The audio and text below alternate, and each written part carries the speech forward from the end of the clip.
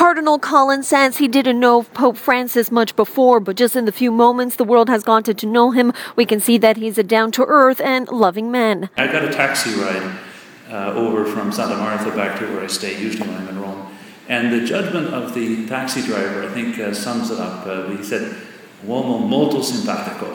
Cardinal Turcotte, meantime, was asked if he's spoken to fellow Quebecer Marc Cardinal Ouellet, who was a strong candidate going into the conclave. He says that he has, and that he did not seem upset about the results of the election. No, I don't think he's disappointed.